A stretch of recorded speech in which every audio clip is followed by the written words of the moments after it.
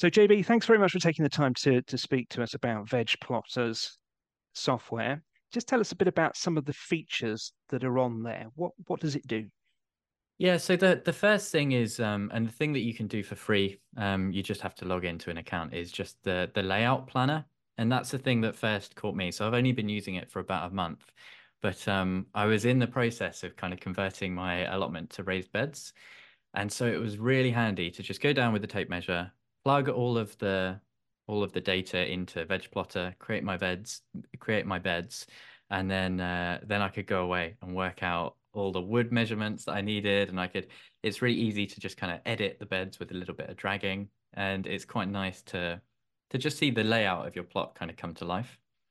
But yeah, that's the first thing is just kind of the layout planning. You can put in all kinds of things like structures, polytunnels, greenhouses, sheds, compost bins, that kind of stuff is all built into the software. You can do custom raised bed shapes as well, which is quite nice. It doesn't all have to be square, and I've got a few funky shaped beds in weird places, so that's quite good. And then the kind of the second part, the main part, which is the part that you have to subscribe to the package for, is actually the planting planning, and it's really powerful. I've only just started to get to grips with that because I've mostly been using it just for the layout planning while I've been doing my raised beds and that kind of stuff. But the actual planting planning is really powerful. It's based on a month by month system. So this time of year is the perfect time to kind of get started because mostly, unless you're a very advanced grower, you're not going to have too much out on the veg plot.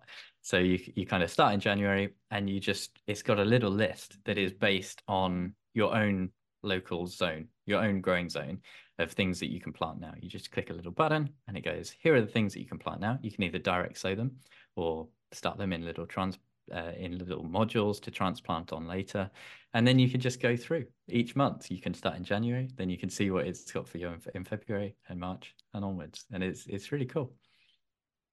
So that's a real kind of bonus, you think, that you can set it to local conditions in your area. Yeah, that's just automatically built in. So when you go into there's a little section for that has all the information on the vegetables, the crops and things that you can plant. And you can see a little timeline on there, and it shows you, where the conditions are matched to. So I'm on the south coast, so it's quite a nice growing zone, and it just says, yeah, this is based on your zone. You can plant this out in March or direct sow it in March, and it'll be ready to harvest in kind of June, July. It's really cool that it's uniquely customized for you like that. So has it helped with your allotment and your growing? Yeah, massively. So if you see any of my YouTube channels, I'm quite a chaotic gardener. I've got a very busy life, a very busy full-time job. YouTube is just a little thing on the side, and I'm a forgetful guy. Like it can be quite chaotic. So actually putting some time in this time of year to plan it all out. And there's a really nice feature as well that they've added recently called the My Jobs page, which basically, if you plan it all out at the start of the year, then you can go into the My Jobs little page and it says, oh, it's March. It's time for you to get sowing your salads or your spring cabbages, or, you can go into April and it'll say it's time to start your tomatoes, that kind of thing. So the drag and drop element of it is a real kind of selling feature that makes it easy and simple to use. In terms of other kind of features, what's the sort of the benefit do you think to you? Is it because you can carry on using the software, the app, when you're away from the allotment? Yeah, that is a big part. It works quite well on mobile. It's probably best if you've got a tablet because some of the stuff can be quite big. But it does work quite well on mobile. And I was using it for all of those little measurements, when I was planning out the beds and that kind of thing. And one of the best things about just having the layout there is all you got to do is like log into the website. It's right there, and you can. For me, like I say, quite a forgetful guy, quite chaotic. We were looking at things like arches the other day, and it's really easy. Like when you've got a an arch like a web page open with a product of an arch, and you look at it and it's like, this is 80 centimeters wide, and you're I cannot remember how big my beds are. I just load up Veg Plotter now, and it's really easy to see, oh yeah, you've got 60-centimeter paths between this bed, you've got 80 centimeters there, because it's a bit of a funny space. So it just being quite portable and not on the website is really nice. Gives you a visual representation of what that Yeah, length looks like. Exactly, yeah. Seeing the plot kind of come to life on the page was quite a big thing for me. I really enjoyed just putting in the layout, to be honest, and just seeing the beds kind of come to life. It's quite nice. Had you used any kind of digital software before to plan and map Yeah, your actually, allotment? that's a really good question. So when I first got the plot, it was like head high bramble, and that it was just absolute chaos. So I kind of had a blank canvas to make all the shapes and designs and whatever that I wanted. I just used Excel. I just like colored in cells on Excel and it was really horrible, to be honest. And the thing about doing that is it's very difficult to edit because you break everything down into like, maybe each cell is 20 centimeters if you're being quite detailed. It's just, you can't just drag and drop shapes or anything like that. On Veg Plotter, you literally just go, oh, that bed's a bit bigger, or I want to make it a bit smaller to put in another bed or something like that. You just drag it. It's so much easier. But yeah, I used Excel.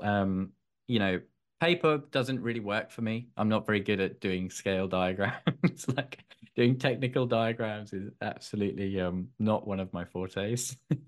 And there's definitely a few others that I'd kind of tried and bounced off. And this is the first one that I tried and was like, oh yeah, I'm actually going to keep using this. This is quite good. Do you think it would be simple and easy for someone who isn't perhaps as technically adept as perhaps yourself? Yeah, yeah, yeah. So I'm quite I've got a YouTube channel. I spend a lot of time doing like quite techie stuff.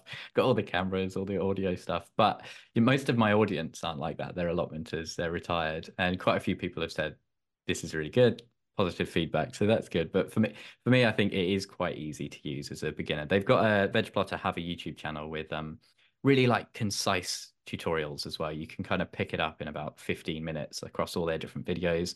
Nice little tutorial playlist. So it's pretty simple. You do have to take a little bit of time to get used to it and remember to kind of start your plan at the right time of year. Because I kind of went in on mine in September. I started trying to plan where my onions were going to go and that kind of thing. And it thought I was trying to plant my onions in September, November. So just so long as you're aware of the months, make sure you're in the right month. And it couldn't really be easier once you've got it kind of under your skin, under once you understand the language of it. It's brilliant, brilliant. Because actually, you could set up 12 different plans, couldn't you, in that free Yes, version, one for each month of the year?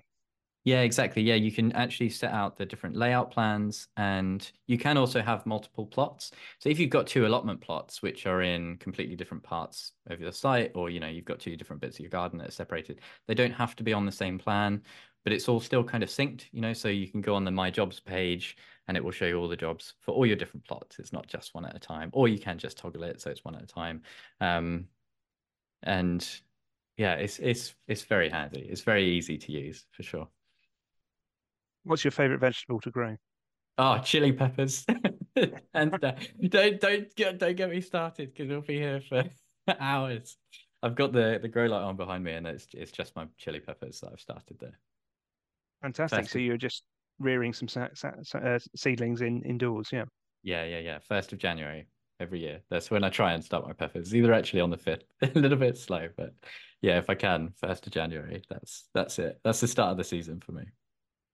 Fantastic. And just tell us a bit about your allotments, because I think you got involved with allotments in 2020. Is that right? Yeah, yeah. Like many people actually, it was start of lockdown. And that's when I did my started up my YouTube channel. We took on the plot kind of really late 2019 in the middle of winter, which is best time, absolute best time. And like I say, it was head high brambles, um, a shed that was falling down and is still falling down because 4 years later I've not replaced it. But I do now have two greenhouses on there. I've got a 20-foot long polytunnel. It's just fantastic. It's like my happy place. My friend Tony, he always says it's like when you walk into your allotment, there's like a release valve, and all the stress just kind of goes and just releases. And I definitely feel that way about my plot. It's a work in progress. It's really rough around the edges. I try not to spend much money on it.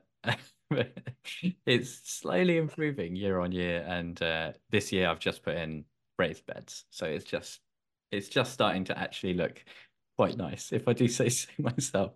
Starting to look a little less scruffy. Still a little bit. What do you plan to grow in the raised beds then, JB? Yeah, so the I've kind of got two two plots, and the second plot is proper traditional raised beds where I've actually done like a structure. I'm building up the material, just because there's very, very low amount of soil in there. So pretty much everything I planted just hit there's like a clay pan. So the first plot, which was the original plot, that's more of just like a pretty raised beds. They're not actually going to be built up too much, but it's all the traditional stuff. I don't go too exotic or anything. First bed, I like to have my salad patch. I like to have a brassica. I've got loads of brassicas on the go. Purple sprouting broccoli does really well for me. That's a good favorite. It's not so good with the cabbages, but I get a few. I'm really excited as well for green beans. They're like one of my favorite crops. So I'm going to do loads and loads of green beans this year as well. It's always good, isn't it, to grow something that is fresh and you get a real difference in taste to something You you can't beat purchase in the it. supermarket. Yeah. Yeah, Mm. you can't beat it. Tomatoes are the one that everyone says, and it's true. It's true. There's nothing like a tomato fresh from your greenhouse or your polytunnel. So I've got a raised bed in the polytunnel as well that I'm just kind of building, and I'm trying a hotbed as well this year. Where you get the manure kind of cooking, so you can start some really early sowings, kind of mid to late Feb. Hopefully, I probably should have got it done already, but you know, real life gets in the way, doesn't it? It does, doesn't it? And in some cases, like take spring flowering bulbs. Well, you probably won't get the kind of the best looking flowers, but hey, just get them in the ground anytime, really. In the sort of the winter period, and that's going to be better than letting them rot away in a shed or something, isn't it? So Exactly, mm, exactly. Yes, definitely. exactly. Well, thank you very much for your time, JB. Just tell us a Thanks bit for about having your me. YouTube channel. Where can people see it? Yeah, so you can find me just on Naturally JB on YouTube. I'm on Instagram as well at Naturally JB. Like I say, it's just me swinging a camera around, showing what I'm up to at my allotment. I do the occasional kind of how-to or guide video. I've just done one on a nice little sweet pea frame that I've done in the back garden, and I've started a guide on chili growing as well. So if you want to start some chili seeds, you can find me on YouTube. Brilliant stuff. Thanks very much. Thank you. Thanks a lot.